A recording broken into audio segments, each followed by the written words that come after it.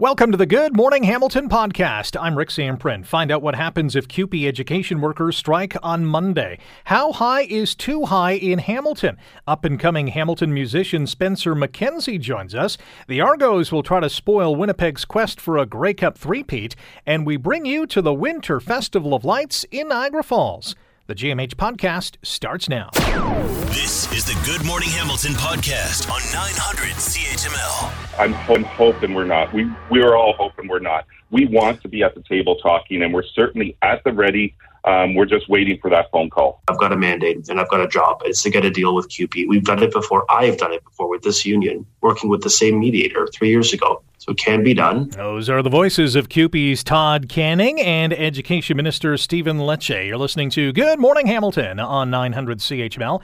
Rick waking you up on a Friday morning. It is another weekend ahead of uncertainty for students and parents as a possible strike by education workers looms.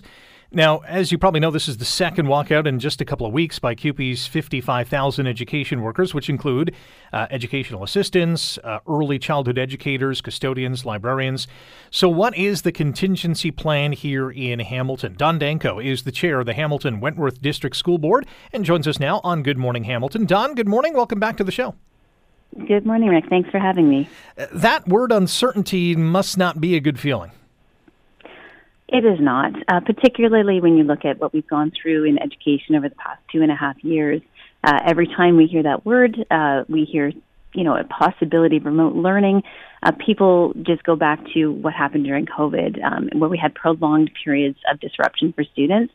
And we know that students, they have suffered the impacts of many disruptions to their learning. So it is our great hope that the parties that we heard at the beginning of your show are really committed to getting a deal, and we can see the strike action averted. So what is the plan for Monday? So at HWDSB, the public board, schools will be closed to in-person learning on Monday, and students will have the opportunity to do synchronous online learning on that day. There won't be a transition day this time. So we will have classroom educators ready to support students, including those who need special education support through remote learning. That may look a little different than maybe what was experienced through the pandemic, but there will be that connection point and that synchronous time with an educator. We also know that we have child care centers, including those for children from birth to age just under 4, before JK. Those will be open on a modified schedule, so it's really important for families that do use daycare in our schools and our child care centers that they look to see what that modified schedule will be. It aligns with the school bell times. If we were taking advantage of before and after school care, that is canceled, as well as any recreation programs that would be happening at our schools. The other thing that matters to families, if we talk about remote learning, is device access. And we know that not all of our families do have devices at home or have internet at home. We are going to start gathering information on Monday to potentially deploy devices, but we will be looking to do that as quickly as possible. And again, this plan is only going to be put in place if a strike does occur on Monday, and we're hearing that 5 p.m. Sunday is the deadline to figure out whether or not this is going to happen. Exactly. Like, our great hope is that we will not have to put this contingency plan into place. We know how disruptive that is for families, for students, how stressful it is for staff. But we also saw a clear support for workers' rights, and our CUPE workers that are very important in our system do have the right to strike. But again, I'm very hopeful that there is a willingness to work together, as we've seen over the past week.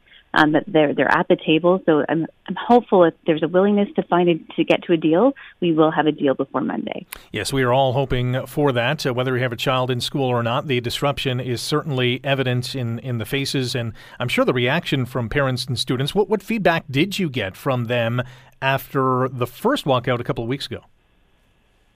It was interesting. The first walkout, although we're not keen to have students out of school for any length of time, people were not really interested in remote learning. They said, just give the kids a few days off, not really understanding how long that could have taken.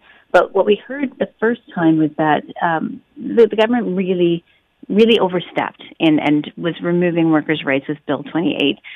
So that support led to the repealing of the bill. It basically is like it never happened, and that's where they basically ordered them back to work and removed their right to strike and did not go to binding arbitration. So all of those things combined.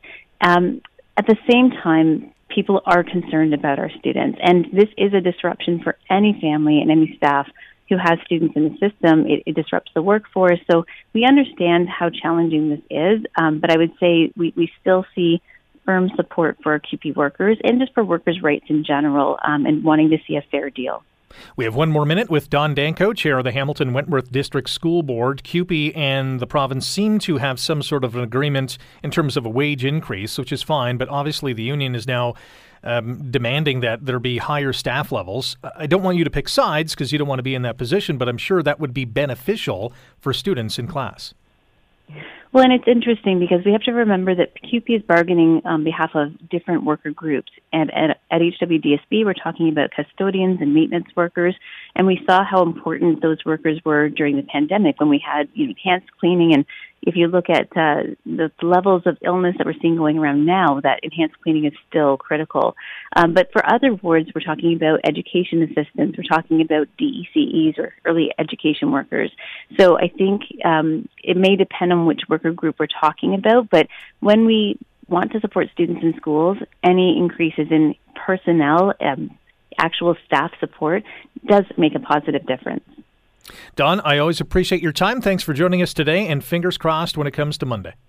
Thank you, Rick. Don Danko is the chair of the Hamilton Wentworth District School Board. For the government's part, we should mention that Education Minister Stephen Lecce has said that the government has put forward multiple improved offers and has not asked for any concessions. Despite that, we find ourselves in a situation in which Monday could be another non-school day, at least in school, for thousands of kids across this province, including those in Hamilton. You're listening to the Good Morning Hamilton podcast from 900 CHML. Well, Hamilton's urban sprawl debate has been a major topic in 2022. We haven't heard much about vertical sprawl in the city. So the question is, how high is too high in Hamilton? Rob Golfi is a sales representative, Remax Escarpment Realty, the Golfi team, and joins us now on Good Morning Hamilton. Rob, good morning. How are you? Good morning, Rick. How are you? I'm good. Not only did the Ford government make some greenbelt lands available for new housing as we build outwards, it also wiped out Hamilton's 30-story height limits. So what do you think is going to be the impact that will have on Hamilton? Well, with developers, I'm sure they're loving it because it actually, they make more money when they can go higher with the number of floors that they build. If they're going to 35 stories or 40 stories, it just depends. It actually could decrease the price of a condo when people are purchasing. I don't know if there's an effect, with the height requirements. I know they didn't want to do 30 stories or more because of the escarpment, but I don't think it's going to really block, the bay or the view of anybody on top of the escarpment. I think we need it. The population growth in Hamilton is going to grow rapidly in the next 10 to 20 years. So they've got to do something. Otherwise, they're going to have to open up more greenbelt down the road. There are several condo tower projects underway. We have one at the West Harbor, which is going to be 45 stories high. There's a 34-story condo at James and Jackson that's being developed. Two 32-story buildings at the former CHCH headquarters. How high is too high in Hamilton? Well, I don't think we'll see 100 stories. That's Toronto. But I think once we hit 45 stories, I think you're going to see people trying to push the limit even higher, depending on the demand. But I don't think that's now, but I could see that happening in 10 years from now when there's other projects happening. The population is growing rapidly. People will always push the limit because obviously there's more money for the developer. And again, like I said, it could be cheaper purchases for the consumer if they're purchasing a condo. But there's also a part of it that you only can build so many parking spots in these condo developments. So in Hamilton is a little different than it is in Toronto. Toronto, you can get away without having a car, but in Hamilton, you still need a car if you're living in the downtown area to work. If you work in Toronto or downtown or anywhere in the Hamilton area. I know they're bringing the LRT from the East End, Stony Creek, there to downtown, but there's only so many parking spots you can do in these condo developments. So that's also restrictions that can also limit them on height wise. It depends on how big the property is. Our guest on Good Morning Hamilton on 900 CHML is Rob Golfi, sales representative, RE/MAX Escarpment Realty, the Golfi team. We'll be talking about this topic on tomorrow's Golfi Real Estate Show, Hamilton edition. You can hear it Saturdays at 9 right here on 900 CHML. Towers in Dundas or Ancaster, maybe even Stony Creek, don't really make a lot of sense to me. What about you? Yeah, I agree with you on that. I think there's in Ancaster, it's a 3-story height limit that they have. Yeah. I know they're trying to bring in an 8-story height limit, but I think it's a little tall for that area. We got enough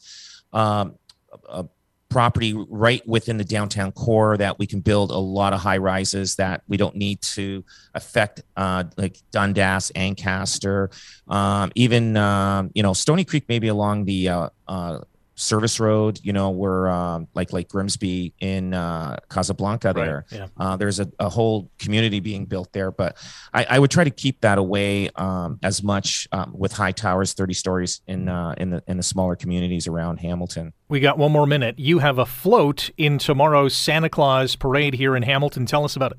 Yeah, we have a float. We built the float, and it's got a little house on it with lights on it. It's at Santa's workshop. We're going to be in the Hamilton parade tomorrow. Looking forward to it. We're excited about it. We had a lot of fun building it, and we're looking forward to be into the parade. The question is the house on the float sold? The house on the float, that one we're gonna keep for a while. We're gonna let Santa rent it for a while. There you go, and keep it. Use it as an investment property. That's it, exactly. Rob, appreciate the time. Thanks for joining us, and good luck in the parade tomorrow. Thank you for having me. Take care. That's Rob Golfi, sales representative, RE/MAX Escarpment Realty, the Golfi team. Find out more online, robgolfi.com. And tune in tomorrow for the Golfi Real Estate Show Hamilton edition. You can hear it every Saturday at 9 in the morning. You're listening to the Good Morning Hamilton podcast from 900 CHML. Lots of great things happening in this community, that is for sure, including our next story. It's about a student from Mohawk College here in Hamilton, one of 7 Music Counts Accelerate Scholarship recipients from across the country. So what does that mean, and who is it? Well, Spencer McKenzie is our next guest, a musician, I would say musician extraordinaire, according to some, and he's at Mohawk, and he's now a recipient of one of these scholarships. Spencer, good morning. How are you? I'm doing great. How about you? I'm fantastic. So you are a recipient of the Music Counts Accelerate Scholarship. What does it mean? How did this happen? Yeah, so I just a couple months ago graduated from the lovely Mohawk College. And how that works is essentially every post-secondary institution, and this is all on their website, by the way, but every post-secondary institution in the country gets to pick up to 2 or 3 people to apply. And then I would say, I think 6 or 7 people get accepted. So what it is it's a scholarship, but then also it's a mentorship program. So for the next 2 weeks, what they have been doing, they usually do it in person, but now they're doing it online because there's multiple people through different parts of Canada, and they bring in industry professionals, some of the best in Canada, and we talk about things to further your career and things like that. So it's a really great tool to have while you're finishing up school or on your way out, or if you're done, because once you have all this great musical knowledge, you can see what you can do with it. So from a musical standpoint, you're going to be involved in this intensive mentorship experience that you've talked about. What do you feel that you're going to learn in this process?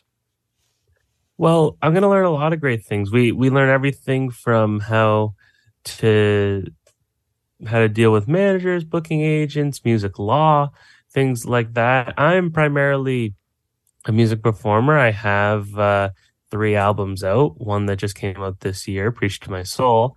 And what I'm primarily learning a lot is how to apply, things like managers or agents or, advancing shows or pitching myself for shows I have. Or if I don't already know, if I know how to already do that, then I'm getting some of the best advice in Canada because these people work for major companies throughout the country. And it primarily teaches me how to get my music out there in the best way possible.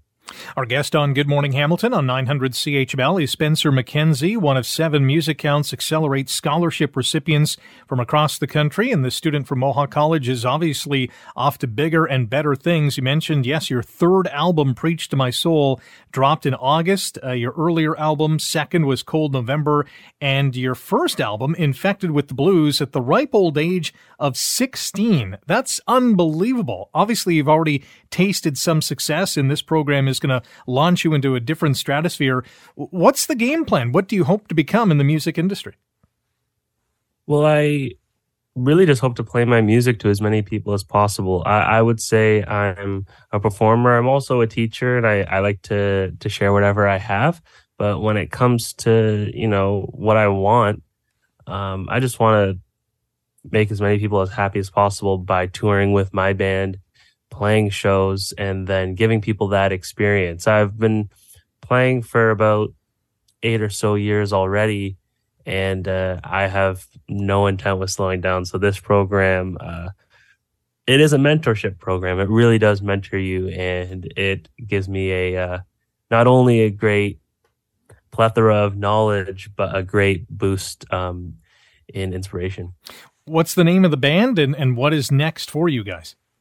Yeah. It's I front my own band, just called the Spencer McKenzie Band, and we do have a few shows in the fall, winter months. But the big news is no official dates can be announced yet. But next year we're going to be embarking on a European tour, and then later festival seasons as well. But in the springtime, there's going to be a lot of traveling out to Europe, getting the album out, which is so amazing. And as a matter of fact, is great to have this program as well, because I get to ask advice about things like that.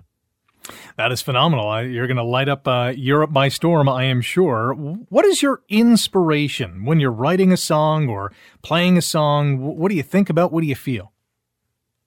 Well, there's a lot of things to think about and a lot of things to be inspired by, but I'd say musically, I'm a blues rock artist, you could say, and I listen to everything from, B.B. King to Albert King, Joe Bonamassa, Gary Clark Jr., Johnny Lang. I really have a sweet spot for a lot of those people, even older, way older, guys who did it first, like Muddy Waters, things like that. They inspire me to play music every day. And as far as lyrics go, I mean, I just turn on the TV. You could see something going on in the world right now. Things are crazy. Whether or not it's an experience in my life or an experience in someone else's life, a lot of the music I actually write is about, not maybe so bluntly, but is about things going on in the world. Well, I'm sure you are an inspiration already to many, and that will only grow as your career grows, whether it's in Europe or here at home in Hamilton. It's been a wonderful thing to see already. Spencer, congratulations on receiving the scholarship, and thanks for the time this morning. Good luck going forward. Thank you very much, Rick. You're listening to the Good Morning Hamilton podcast from 900 CHML. We'll be following the action Sunday. It's the 109th Grey Cup. It's the Blue Bombers. It's the Argos. And it's Derek Taylor, the voice of Blue Bombers, on your radio, CJOB out in Winnipeg. Derek, good morning. Thanks for joining us today. Hey, thanks for having me. I'm excited. Anything around Grey Cup time, I'm excited to talk about.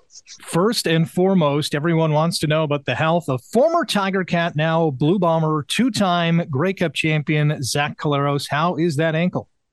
Well, I was doing the Zapruder film treatment on him walking off of the airplane yesterday. The Bombers, of course, flew in yesterday, and we watched Zach come down the stairs, walk on, the slightly icy tarmac to go get his suitcase, and looking at his ankle, going, is it swollen? Is he wearing something underneath his sock and shoe?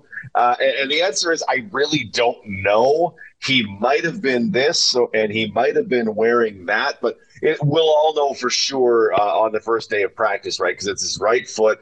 It's the one that he'd plant on back in the pocket, and it's the one he would use to kind of explode off when the play breaks down. And the play's breaking down is where Zach is absolutely a superstar, right? So the practice days that we get to see, Wednesday and Saturday, those are going to be the big ones for us of what does he look like, and how likely is it that he'll go. We've heard things, but I kind of want to see it for ourselves. The Argonauts are the combatants this year for the Blue Bombers, very different from the past two seasons in which Winnipeg beat Hamilton in those Grey Cups. What do the Argos bring to the table, and what do you think head coach Mike O'Shea of the Bombers is contemplating as he gets set for Sunday?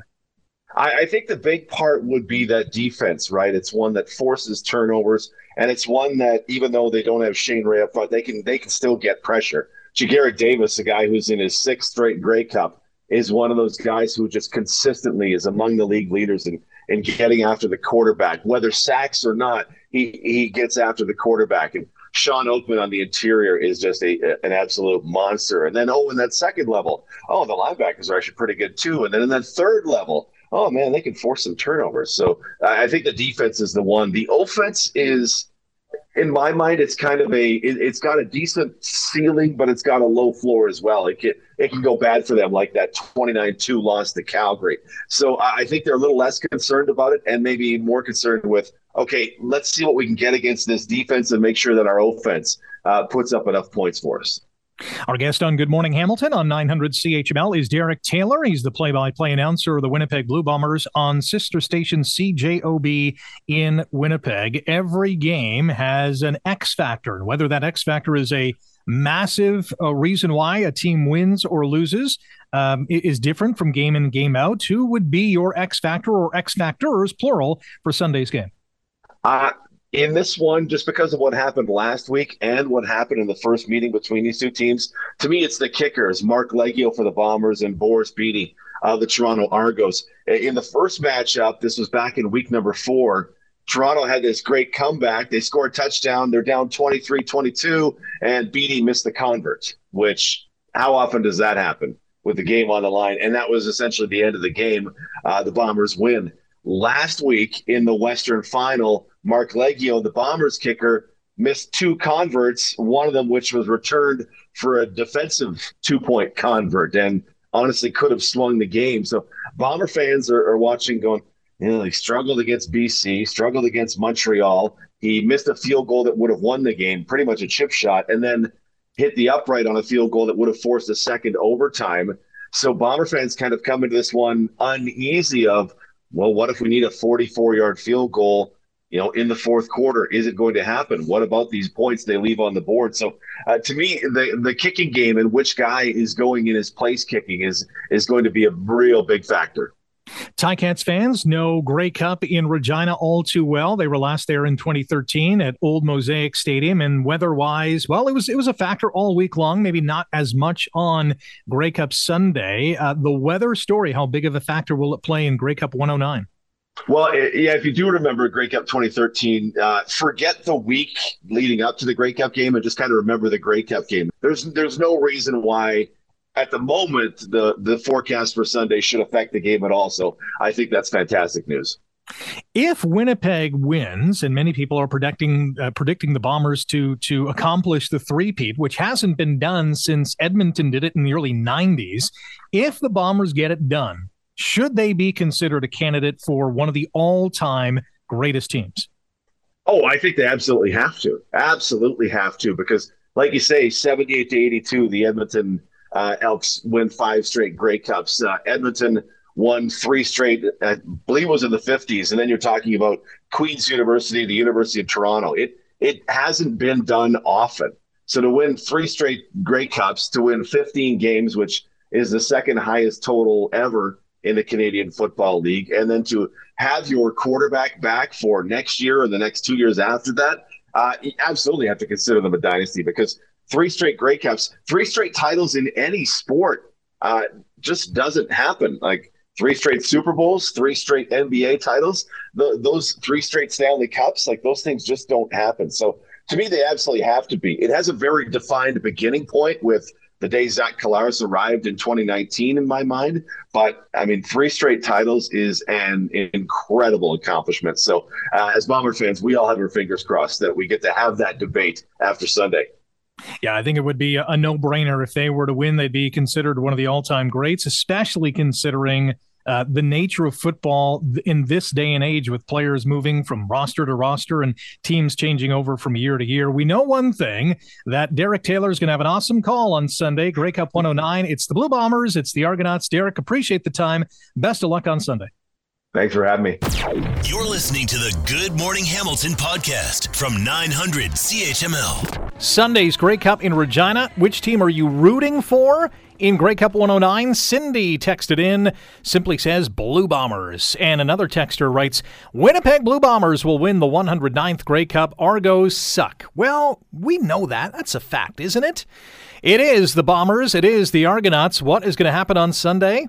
Yeah, I don't like missing practice. I think it's important. Every rep's important you get, whether it's a game rep, a practice rep. So from the way that I see the game, I see the position, I think that you should be practicing, so it's tough. That is the voice of now 2-time most outstanding player in the Canadian Football League, Zach Collaros, as he leads the Bombers to a potential three-peat on Sunday, as in practice the last couple days, but will be, by all accounts, ready to start on Sunday. There's a special announcement that we're going to get here as well, and we'll get it from Ron Foxcroft, the CEO of Fluke Transport, the creator of the Fox 40 whistle, member of the Order of Canada, former basketball referee, author of 40 Ways of the Fox.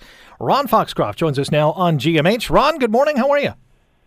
Good morning, Rick. I'm up here in Regina, and I can tell you, you were here in 2013 when Regina did an amazing job hosting the Grey Cup. Yes. They'll do it again, Rick, but right now it is very cold, very windy, and very snowy. So that may have an effect on this game. The elements may have an effect on this game, but it is the Grey Cup. So it'll be absolutely amazing. I do recall 2013, and one of the lasting memories among the many memories I have of that day and that week, really, is after the game, Rough Riders fans are going nuts, and Coach Sal and I have to walk back from Old Mosaic Stadium to our hotel amongst a throng of green people, knowing that the Ticats had lost and we were kind of somber, but those fans made it certainly an interesting walk back to the hotel. And I do remember that all week long it was extremely cold, but game day, the Grey Cup game day, wasn't really that cold. It could have been a lot colder. Too bad the Ticats did not win. But you have a special announcement to make regarding the officiating crew. Well, I am neutral out here, Rick. I am cheering for the referees, as I did in 2013. In 2013, if you recall, Hamilton was in the game, and my son, Dave, was a referee. And the very first call in the game went against Saskatchewan. The coach for Saskatchewan was Corey Chamblin, who used to coach in Hamilton. And he came on the field and said, Dave, that's a Hamilton call. and I was neutral, obviously, because I was cheering for the referees, but I sat with Tom Hanks, who was cheering for the Hamilton Tiger Cats.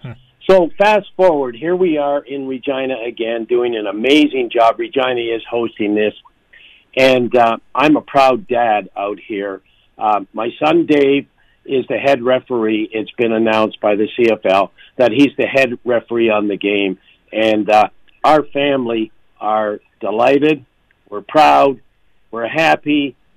We can't wait for Sunday. Actually, Rick, on Sunday at 1 o'clock, I was going to watch my son Steve work his 31st season on the Buffalo Bills chain crew at 1 o'clock. And at 6 o'clock, watch Dave, my son, referee. He's in his 21st season, his 6th Grey Cup, referee of the Grey Cup. But, Rick, we are extremely proud and very supportive of the CFL and CFL officials. Let's talk about the pressure that officials face when participating in a championship game, whether it's the Grey Cup or it's the Super Bowl or it's the Stanley Cup Finals. That pressure is real, isn't it? Oh, absolutely. It's no different than the players. And the Grey Cup is a little bit different for the players and for the referees because, A, you have to manage distractions. The intensity of the game, obviously, it's a high-level thing. But I'll give you an example, Rick. The halftime show in a CFL game is 15 minutes. And the players and the referees make that adjustment. In 15 minutes, they're ready to go again. The halftime show in the Grey Cup is 40 minutes. That's a huge adjustment for players and for referees. The other thing, if there's a 6 o'clock game, a league game in Hamilton, kickoff is 6:07. In the Grey Cup, you have many ceremonies take place before the actual kickoff. You have a ceremonial coin flip. You have, obviously, the national anthem, which is a heartthrob. That's very important to referees. It helps us get into the game. Then you have the snowbirds flying past. You have a ceremonial kickoff. You probably don't kick off until 6:22. So you have all that pressure. The other thing, the referees really have to manage distractions. Their pregame in a league game starts the night before. Their pregame in the Grey Cup, including preparation, watching film, watching tendencies of the two teams, the Toronto Argonauts and the Winnipeg Blue Bombers, started last night and will continue today, will continue obviously on Saturday. And then, Rick, tonight, we're hosting a very special ceremony for the 25th season. We present the referees, and there's 11 of them, 7 on the field, 4 backups, with their Grey Cup rings. And, Rick, this is a very special, emotional time because for their families and for their mentors, and referees can't make it to the Grey Cup without family support and without mentor support. I'll give you an example. My son Dave has mentors in Hamilton, Dave Hutton, Jake Ireland, Al McColman. These people are important to all these referees on the field because a ref can't do it alone. They're also a team, but they need supporters and they need mentors. So it's a really intense 3 or 4 days right up till kickoff for the Grey Cup referees. It is intense, and they usually do a great job, and I'm not expecting anything less out of Dave and his crew on Sunday. It's going to be a 6th CFL title game, which is pretty doggone special. Fox, thanks for the time today. Enjoy the game and enjoy Regina. Very much, Rick. Always a pleasure talking to you. Thank you. That is Ron Foxcroft, CEO of Fluke Transport, creator of the Fox 40 whistle, member of the Order of Canada, former basketball referee, as you know, and also the author of 40 Ways of the Fox. You can get it at fox40shop.com on Amazon. Net proceeds from the sale of that book, and I've read it, it's great, are being donated to Liberty for Youth and City Kids. I should mention as well, the anthem on Sunday is going to be performed by Tegan Littlechief, and it will be performed in 3 languages, Cree, English, and French. And Tegan is only fluent in English. She's been taking classes and lessons from a Cree teacher and a French friend, and that should be an amazing experience in Regina. You're listening to the Good Morning Hamilton podcast from 900 CHML. It's the most wonderful time of the year. It certainly is. The Winter Festival of Lights in Niagara Falls is underway now. 101 nights of twinkling lights and a whole lot of fun for the entire family. It's Canada's largest and longest-running free outdoor light festival. Here to tell us about it is Janice Thompson, the president and CEO of Niagara Falls Tourism. Janice, welcome to Good Morning Hamilton. How are you? I'm terrific, Rick. Thank you so much for having me this morning. Tell us about the Winter Festival of Lights.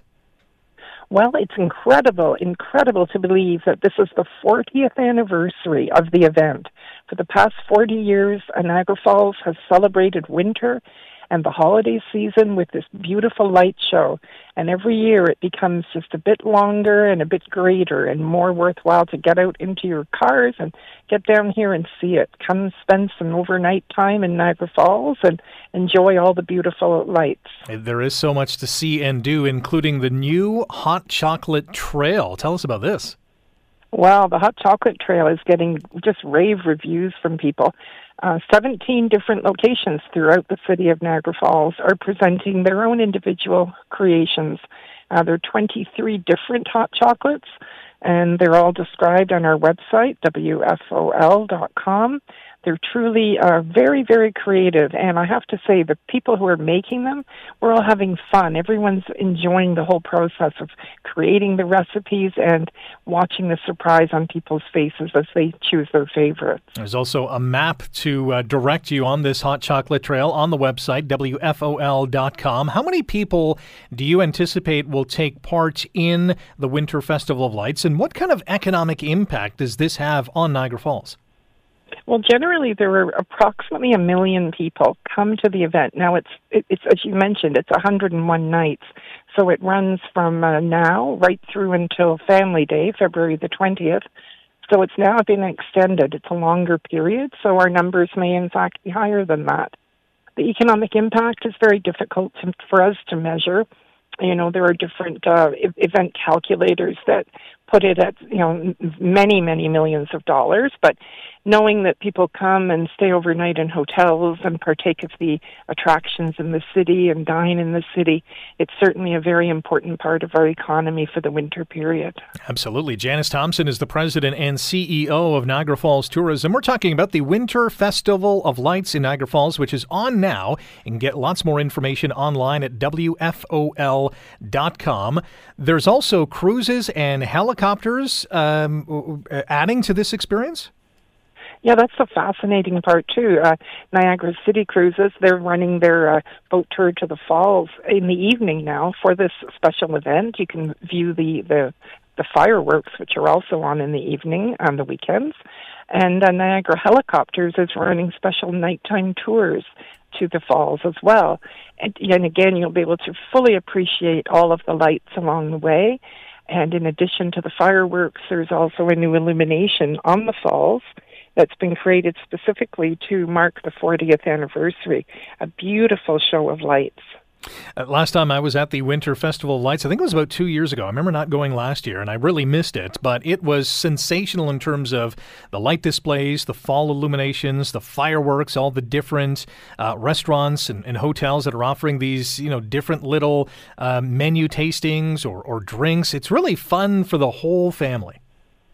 Right, and that, as you know, is what Niagara Falls is all about. It's about fun, it's about entertainment, it's about building memories with your families.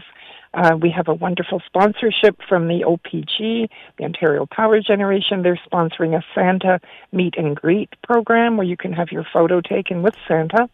So there are all those things that appeal to families as well as people of all ages. Those that have come over the decades that it's been around, they have their long-term favorites of some of the lights, so people come and look for them as well. Should be a great time, Janice. Appreciate the time this morning. Good luck with the Winter Festival of Lights. Thank you so much, Rick. Have a great day. You too. That's Janice Thompson, President and CEO of the Niagara Falls Tourism. Head online to WFOL.com. There's a map. There's a list of literally dozens of different places that you can go and different things that you can sample over the next several weeks. Should be a fun time. Thanks for listening to the Good Morning Hamilton podcast. You can listen to the show live weekday mornings from 5:30 to 9 on 900 CHML and online at 900CHML.com. The Good Morning Hamilton podcast is available on Apple Podcast, Google Podcast, and wherever you get your favorite podcast. I'm Rick Zamprin. Thanks again for listening, and don't forget to subscribe to the podcast. It's free, so you never miss an episode, and make sure you rate and review.